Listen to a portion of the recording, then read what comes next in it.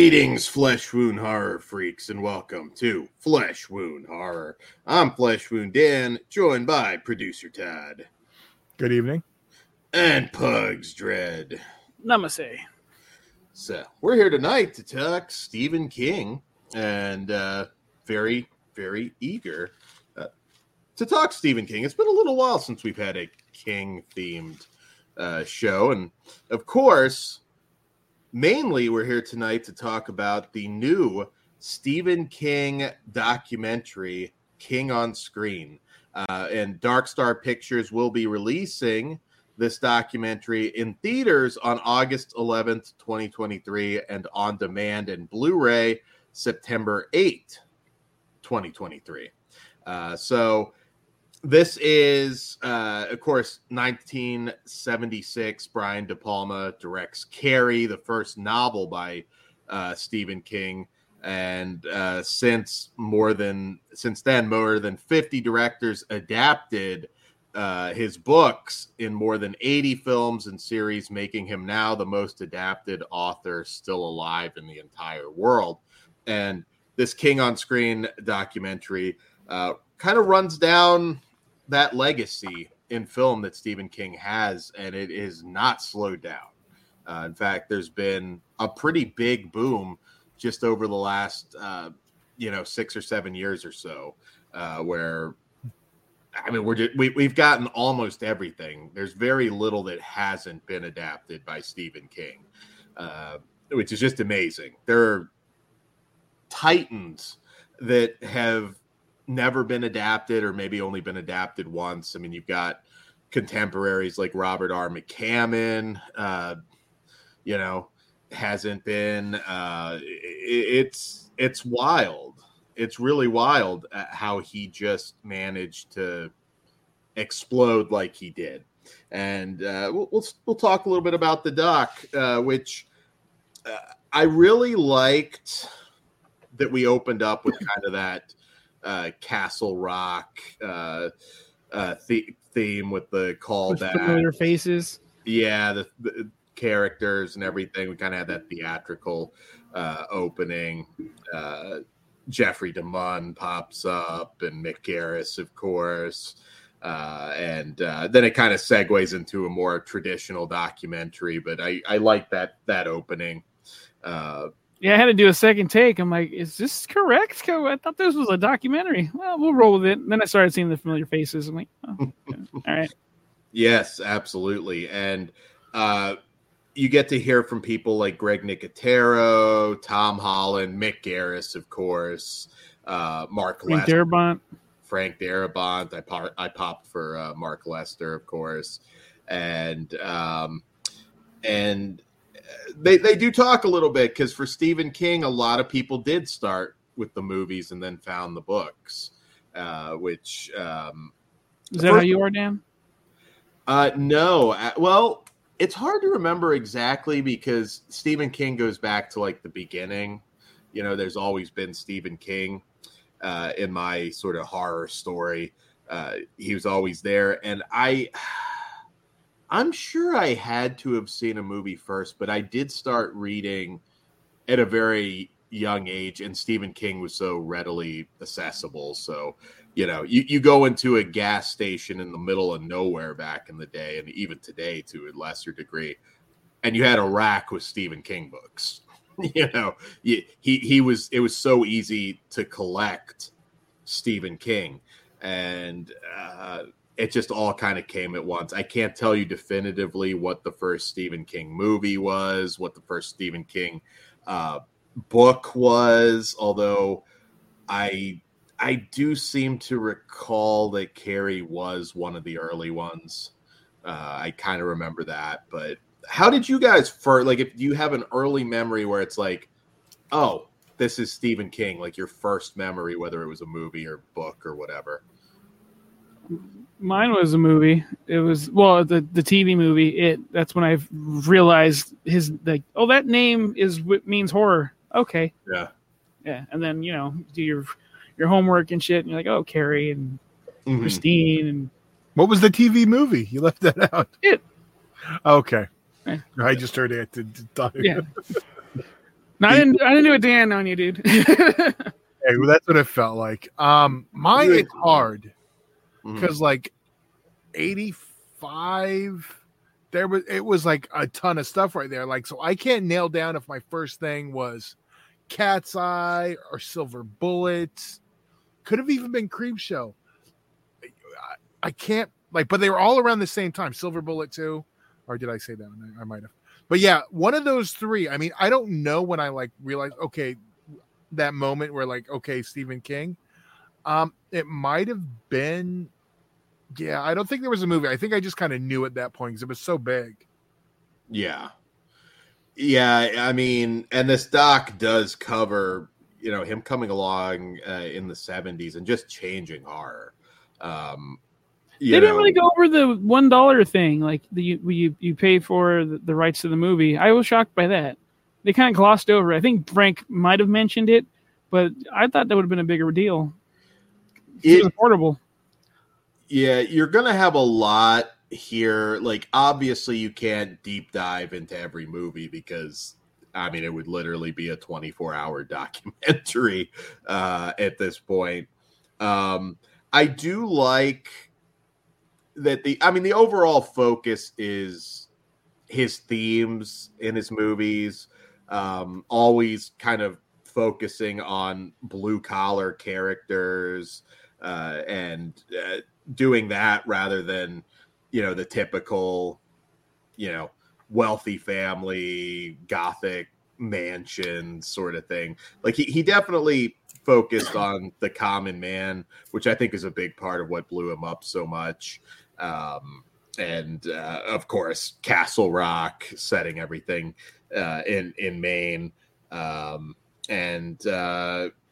just not setting his stories in big cities too, which was always interesting, and I think that's why he found such a broad audience because people related to it more overall, which really helped.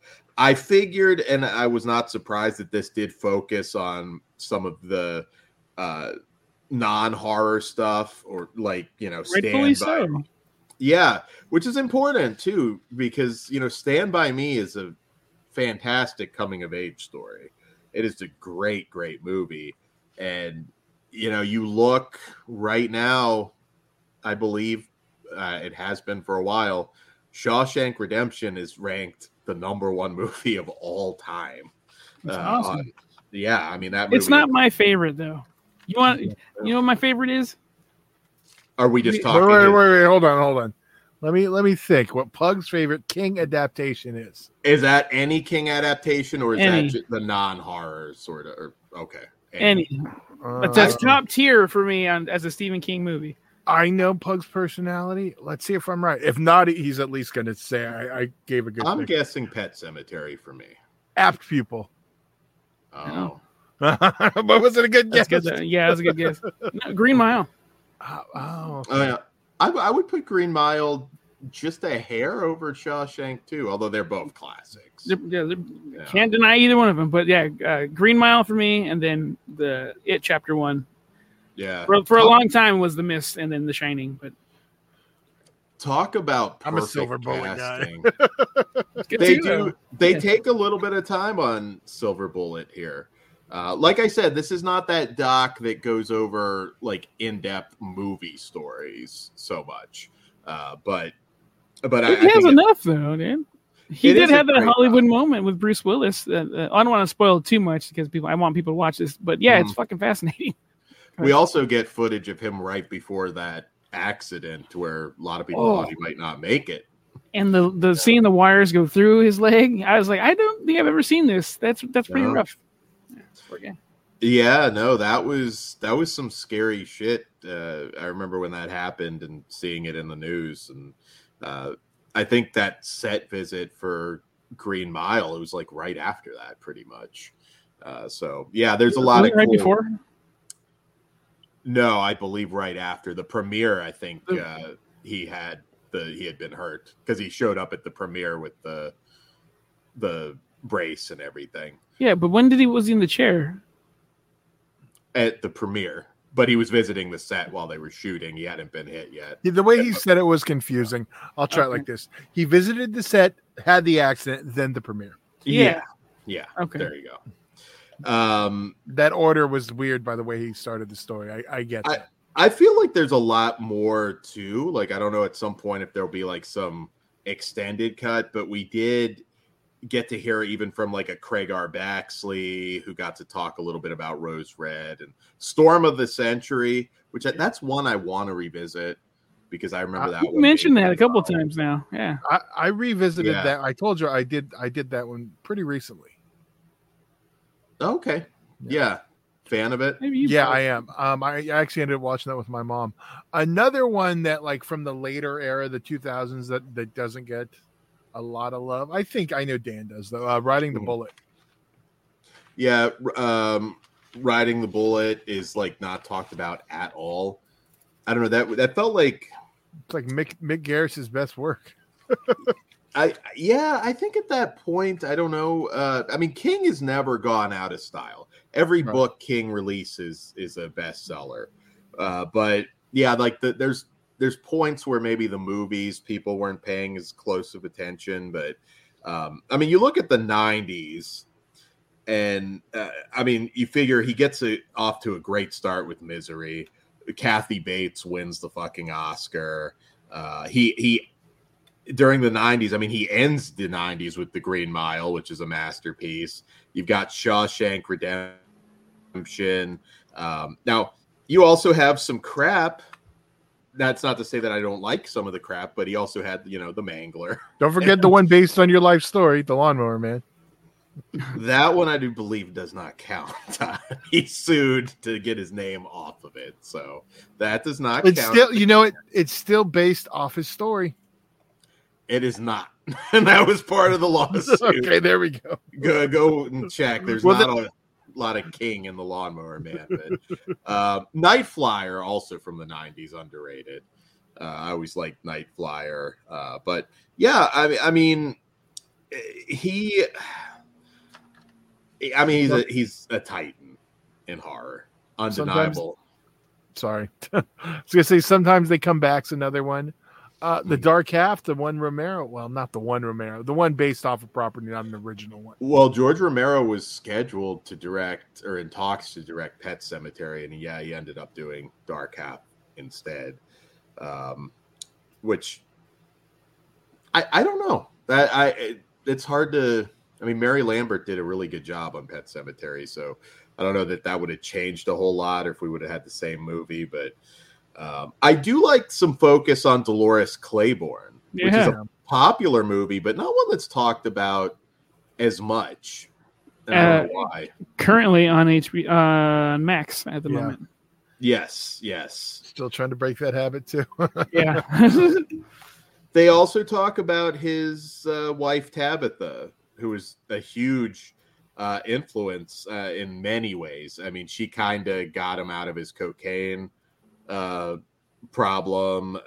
Which one did she save? Because he threw a whole book. Carrie. He threw Carrie in the trash. That nuts. Fucking guy. Yeah, I mean, it's kind of like why'd she pull Children of the Corn out? The movie she could have. I was gonna say at least the screenplays. Throw those out. Go for the negative, maybe, but. And they also go over the Shining stuff, which a lot of people know about that. Seeing him berate Shelley Duvall Stanley Kubrick was hilarious because I've always heard. I've never really gone and searched for it. I've never really paid attention to him like getting irritated with somebody, but that was nice. Sucks for her, but can you imagining that happening on a set today and that footage coming out? Oh my god, he'd get canceled so fucking fast. I can't even say they're wrong to go after him if they did that shit. Though, like you can understand King a little bit more because over the years, when I was a little kid and even I was aware of this, that he wasn't a fan of The Shining, I would always think like it's considered one of the all-time great horror movies. It's considered a masterpiece. How could you not like it? But then, you do realize that, the book is just a very different thing. It's like they said in the documentary, one is cold, one is warm. And it is a very good book, but you know, Kubrick, man, like I'm the one who I agree with King. They finally made me switch on him with Dr. Sleep, which is funny because then I heard King had the same thing where he can tolerate the other one now. Yeah, visually, the guy had a point. Flanagan, but it's undeniable that you hear Shining, you think Kubrick's. Like that's the visuals. He nailed it in that pitch. Yeah. And he made a movie that works on both levels, so that's what's great about that one. Mick Garris had a story where he talked about David Cronenberg telling him that the Shining film doesn't work because they kind of foreshadow the ending as Jack Nicholson was just as crazy in the beginning. So, you know, I mean, he kind of has a point. I mean, I do think The Shining is a masterpiece, but I enjoyed kind of explaining that contrast because it is a very different book. And Mick Garris also getting a chance to talk about his Shining miniseries, which, you know, say what you will. I mean, Steven Weber's great. I'll say that. Steven Weber's very underrated. I don't have a strong opinion on that because I just haven't revisited that one in a long time. I've watched that one a couple times. I do like that one, but I'm the one who doesn't like the Kubrick one. Yeah, that's true. And I mean, the other thing they talk about that miniseries, Stephen King was an alcoholic when he wrote the book, but he was sober when he wrote the miniseries too. So makes a difference. Yeah. They spend a lot of time on Shining, which is to be expected. I will say one thing I was lacking, maybe in the extras, because we will have it is coming out on Blu-ray in September. Yes, I just want to hear some cocaine rage during the Maximum Overdrive filming. I mean, I'm gonna scare the hell out of you. That movie was 1,000% fueled by cocaine, from the writing process to every cast, all the way through. And it shows when you watch that when you're like 80s. The cocaine flowed like wine. Gave us great things like Alf and Small Wonder too. So fuck yeah! There you go. Wow. They do also talk about Tom Hanks originally going to be playing Andy in Shawshank Redemption, but you know, Forrest Gump, which in that case, I guess, kind of right decisions were made. Everything fell in the right place. Yeah. I like that Frank Darabont, his only interaction ever with Bruce Willis was a random call saying he should cast Michael Clark Duncan. He was right. Yeah, for a Green Mile. That's some of the best casting ever. Michael Clark Duncan is so good in that movie. It made me want to go and rewatch it. Boss. So tired of people being ugly. I love that fucking movie. I haven't rewatched it in a while. You guys are making kill him with that love, dude. You have to. I go with that shit all the time. Yeah, let's get it. Dan will be here. No, we can watch Green Mile. Why not? I can make Dan uncomfortable too. Definitely, that is the case. I'll see if I can find us a 3D version. I did laugh that they spent any time on that awful Stand remake. I know. Woof. They had the guy there too. Yeah, look, I want to defend it because it's brave and it took big freaking swings, but it's not very good. Yeah. Like watching it, I didn't mind the ride. It wasn't until I was done. I was just like, yeah. I mean, I watched it. Yeah. Rough. But I mean, because I like some of the actors, the characters, but it just doesn't come to. And it didn't help. I did rewatch the OG like right before, within the year at least. I like the Trump Randall Flagg comparison, and then I don't know why I was cracking myself up watching it, and I was just thinking like, now Trump's gonna like review the Stand remake. No one likes it. It is dumb. Your movie sucks. I just had that in my head, and it was cracking me up. But anyways, I was expecting Kevin Smith to pop up too, because he's a big Stan fan. That's why Randall's name is Randall in Clerks. I have to say, The Stand, of course, is an epic book, and nobody thought it could really be adapted, let alone as a TV miniseries. But the 90s Stand is pretty damn impressive, especially with the limitations of the time, and still holds up great. I still love that one. Way better than that crappy remake. Which is on Paramount Plus streaming. They streaming on Paramount Plus. They do. I'm glad they talked about The Mist, because so good. The Mist is one that they do compare it to The Thing in terms of like it really kind of growing its base. I don't think it's at Thing level, but I loved The Mist, and I felt like, man, this isn't as universally loved as I would have expected it to be. I love that ending. Yeah, like The Thing, which is why they fucking said The Thing. Yeah, but The Thing, I feel like we're over a decade now removed from The Mist, I believe. But you have to look at how long are we removed from The Thing. So it's had that long to grow. We're hitting 40 on The Thing. We're only hitting, 20 on The Mist? Is it already 20? Or like 15. Okay. Yeah. Something like So, but that's what I definitely need to rewatch. I viewed it during my time. I like to have a beverage or two. Like, I don't remember that. I know there's a twist ending, but I don't remember what it is. You don't remember? Wow. Then you should watch it ASAP. Yeah. Don't fucking give it away. I'm not. But make sure I just fucked myself because now Dan knows that I haven't seen it, so he'll slip. Watch it tonight. It's worth it. I fucking love The Mist. Like, I didn't get the hate when everyone came out. I was like, why are you guys hating? This was a great fucking movie with a great fucking ending. I remember liking it. I kind of, it's one of those, I feel like when I watch it, I'll remember it because I want to say things I kind of remember visually, but I don't want to. Yeah. It's just such a cool premise. We got a season of the show that didn't get renewed as well. I liked the show too. I think I started watching that. Maybe I watched the movie right before then. That was on Spike TV, right? No, it was Sci-Fi. Was it? Yeah, I can't remember. Yeah, it was Sci-Fi. Unfortunate. The show set stuff up, and there's no resolution to it, unfortunately. But so I don't need to watch it then. Okay, got it.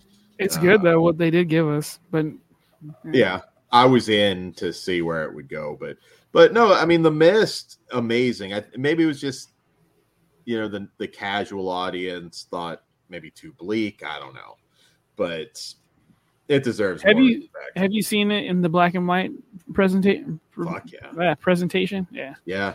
Some people that helps because I don't think the CGI is particularly bad, but some people I know it's definitely aged. Yeah. It's of the time. It was phenomenal. Yeah, it was on Spike TV. Spike? Was it? Okay. Yeah. Shit, I don't remember watching it on Spike. I could have swore I remember the commercials and the logos after WWE. There you go. They also talk his friendship with George Romero and conceiving Creepshow while he was visiting on Night Riders, I believe. Love that movie. Just their ability in general to blend horror and humor. And I like that they also run down some of the poorly reviewed movies. And this doc kind of makes a case for some of them. I mean, Silver Bullet, not particularly well reviewed. Dreamcatcher, which got shit on pretty hard. And I remember not liking that movie, but I haven't revisited it. It's the ending. It's kind of like it from the first one. The ending kind of like pulls you out a little bit. It's a little. I'm not trying to say too much for people. I don't even really remember as much about the movie. I know there was some acting issues in that one, and it just didn't click. But it's been forever. I don't think I've watched Dreamcatcher since I saw it in the theater. So it made me want to maybe revisit certain films that I haven't watched in a long time. It's a very good doc. It's a very, very good doc, and I will be picking up the Blu-ray when it comes out, and I do highly recommend it. There's so much to cover with Stephen King that obviously it's not going to hit everything, but I was satisfied. I was more than satisfied. Like if you don't know shit going in, you're going to learn a lot. So this is a good starting off point. Yeah. Yeah. And I mean, and this is one I know a lot of us kind of know at least a little, but I think even still, this was a really good, well put together, good watch. Mm-hmm. Kind of like a different documentary reviewed. I like the cinematic feel to the presentation. Yeah, I agree. And we also end, I believe, on another sort of theatrical thing that I thought was a nice touch. So I believe, it's Yellow Veil Pictures, I believe, are doing the Blu-ray, if I'm not Dark mistaken. Star Pictures. Okay, Dark Star Pictures, and I am very excited to see what extra features they might have. Because God, there's so much you can cover. So, rating the doc, what are you going to rate it? I give it a 4 out of 5. I was very satisfied. Pugs? I'm going to go 4.5 out of 5. I'm with Pugs also, 4.5 out of 5. I get it with so many films. It's one of those, like, no matter what you do, you're going to want more. So, yeah. It's one of those. But I also don't really want a 5-hour documentary all the time. So, I like that it gives you what you need. Yeah, we can hear more, but it's a nice brisk watch. It's good. Yeah, I had that conversation with somebody a while ago. We were talking in general about like the Nightmare on Elm Street and Friday the 13th docs, but you can't do that with everything. But see, those don't bother me. I don't need a 5-hour clip show doc though. Yeah, no, I agree. So yes, check that one out. But we do have a bonus review for you guys that is pretty relevant because the long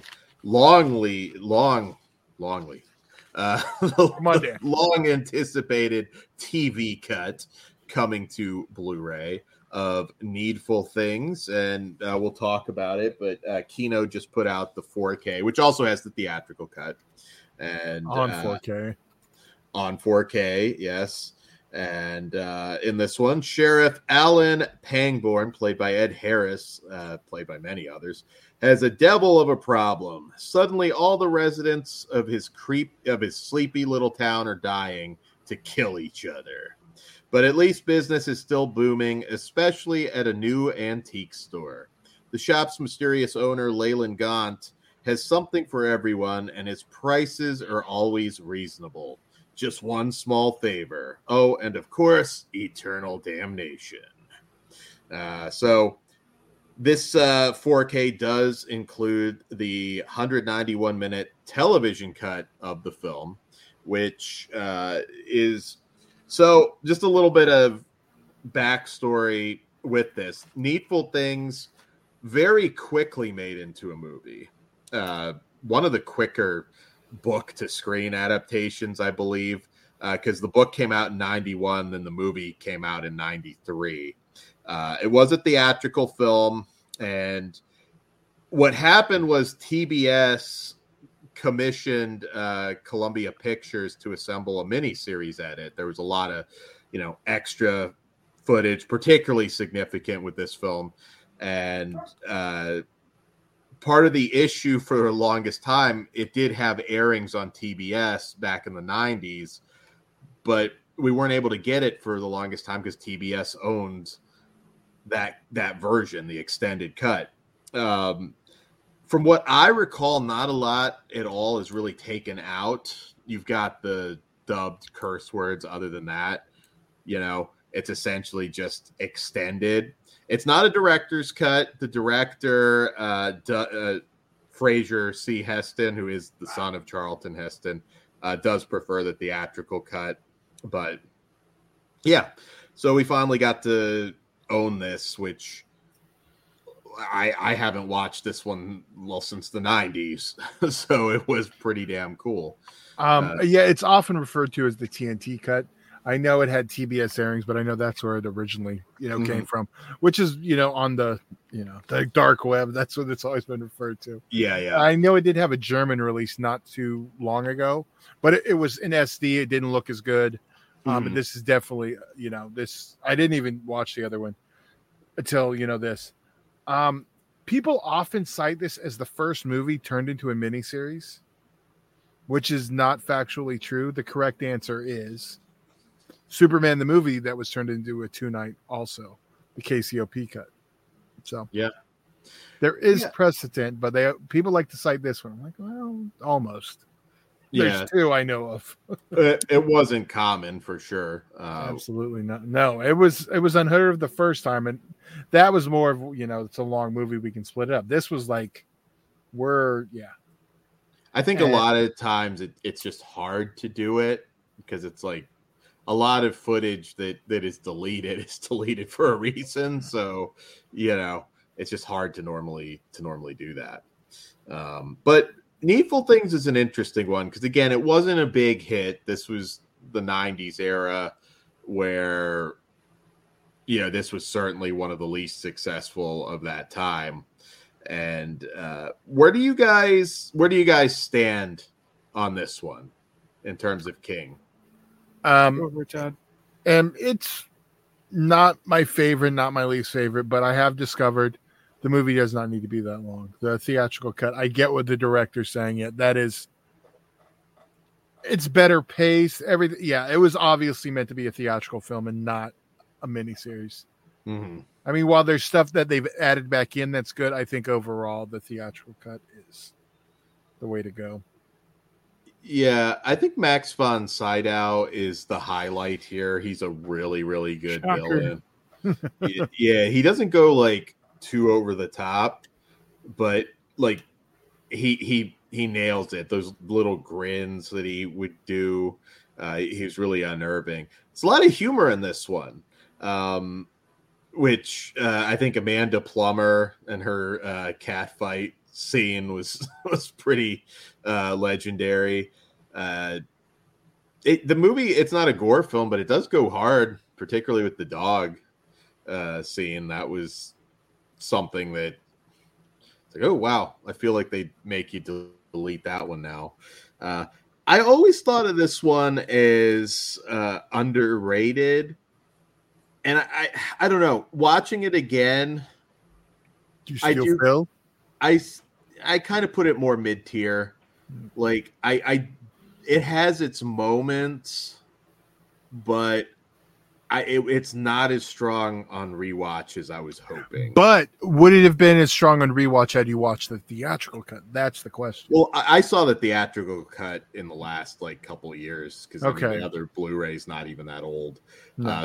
So I think I had a very similar view, and then it's like, well, there is that other cut. I'm glad to own it, but it's one of those things where I don't know if I'll go back to watch it anytime. It's going to be one of those, like, someone wants to watch Needful Things, and then I'll persuade them, but we can watch the theatrical cut for it. I love Bonnie Bedelia as Polly. I thought she was very sympathetic, played her part well. Amanda Plummer is always compelling to watch here as Nettie. She's just a great actress. But yeah, I mean, it's just kind of like that middle tier. I mean, I feel like, the character of Leland even kind of says it in terms of, it's like, it's not my best work, which I thought was like, yeah, in terms of film, not the best, but not the worst. It's no thinner. Yeah. The stakes maybe could have been a little bit higher at times, because I think it's like that scene in there where it's like, it blew some shit up. Like, I don't know. But it is funny. Like the Buster character, I thought some of that stuff, I was like, I always knew there was humor here, but I do find myself cracking up at it more than I remembered being younger, and obviously liking this one more then. It's one of those ones that just didn't age as well. But Pugs, where does it lie for you? Well, I didn't revisit the TV cut yet, or TNT cut. Is that what it's called? TNT cut. Well, now it's just the television cut. TBS. No, whatever. Middle of the road for me. It doesn't really hold a special place like some of his other works. Yeah. Yeah. I liked it when she banged the Elvis head. Of course. So there was that. Shocker. Yeah, there was some weird in this. Yeah, like I said, I'm glad to own it. It's not top tier King. It's middle of the road, but Better than Children of the Corn. It's better than the Children of the Corn remake. It's better than the Children of the Corn remake. I said it twice for each one. We would add an hour to this show if you just ran down all the Children of the Corn. It's better. Is this when we break the news in honor of Stephen King? Children of the Corn franchise show? Come on. Who's down? No. We did it in the non-video version, and I think that's just where that's going to have to lie. We did? No, we did. We just reviewed the last one. We did them all. You're just forgetting. It's been a while. I think you're wrong, but you find that show, Dan. 100% we did it, but anyway, I wasn't there. I'm looking it up. I think he's wrong. You probably weren't, but we did do it. So there we go. Pugs wasn't there, so it doesn't matter. Yeah, I don't know. It is entertaining. It doesn't all come together like I hoped, and I don't think the miniseries, like I said, it's all still in the miniseries. So yeah, I mean pacing obviously, but I don't know that it really changed my opinion much. It's mid-tier King. And yeah, but I enjoyed it. I'm not sorry that I picked up the 4K, which kudos to Kino for doing such a good job on this one. We should have that version of the film. It aired. Everybody wants it. A lot of people are going to see it for the first time. And you'll have to let us know what you think of this one. And Dan promised if he's wrong, we're going to do that Children of the King show. Because if we've never done it, we have no reason not to. You say Children of the King? Plenty of reasons. Children of the Corn. I think we just found our name just covering King in general. There we go. But yeah, because I think we'll do some more King, one-offs. We haven't really done that, so we got the title now. Yeah. I'd like to revisit Storm of the Century for sure. Yeah, I'm down for Green Mile. That watch along should be good. Some of that '90s television, like Langoliers, stuff like that. I'm really interested in tackling again. Langoliers is all right until the unfinished effects come in, which were bad then and now are kind of unbelievably bad. So part of the charm of that Arab cinema.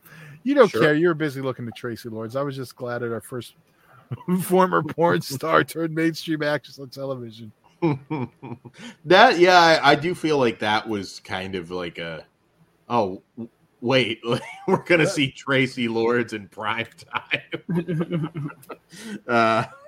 Actually, come to think of it, I'd like some new extras on a Langoliers thing talking about some of that. I feel like I'd like to have some more in-depth behind-the-scenes stuff on Langoliers. So, let's try and get new. They're going somewhere else. I'm like, that might be illegal. Oh, no. But on that note, let's rate Needful Things. I still think it's above average. It's just, I'm going to go 3 stars. Yeah, it is. It's even like middle of the road. King's pretty solid. It's hard though, because I'm gonna rate with the shorter cut. I give it a 3. Honestly, the longer cut would bring me down a bit, so I'm good with a 3. Bear in mind, meant to be watched over 2 nights. You have to consider that. I understand that, and if it would have been presented that way, like they did the King Kong one, shit, there's another one that they turned into a 2-night miniseries, King Kong 76. So there's 3. That one, when they presented it on video, it was broken up, I think. My memory serves. Because it has the opening twice. How about you, Pugs? For the version I have seen, I'm going to go 2.5 out of 5. All right. It's middle. Sweet. Not bad. So check out King on Film. Mandatory. As we can. And also in the comments when you watch this episode, let us know your favorite Stephen King episodes and maybe Stephen King movies or episodes. But also, like, which ones do you think don't get enough love? Whether that's Needful Things or something else, because there are a lot that don't get talked about much at all. And let us know if you want Dan to host our Children of the Corn franchise show. As long as we haven't done it, because Dan's already said okay if we haven't done it, because he does everything for you, for our listeners and viewers. There's other things to focus Shut up, on. Dad. Why do you want to see us take like 50 shits on 50 movies? You know what, Dan? I'm gonna make you watch all of them when you're here. We're not going anywhere, Dan, until we get through our daily Children of the Corn. I don't know why you would want to do that, but I'm okay watching. I can take a nap till 3. Do a commissary on 3. But all right, gentlemen, it's been a pleasure, and we will see you guys next time. Mr. Todd, good evening. I'll see you in Disneyland.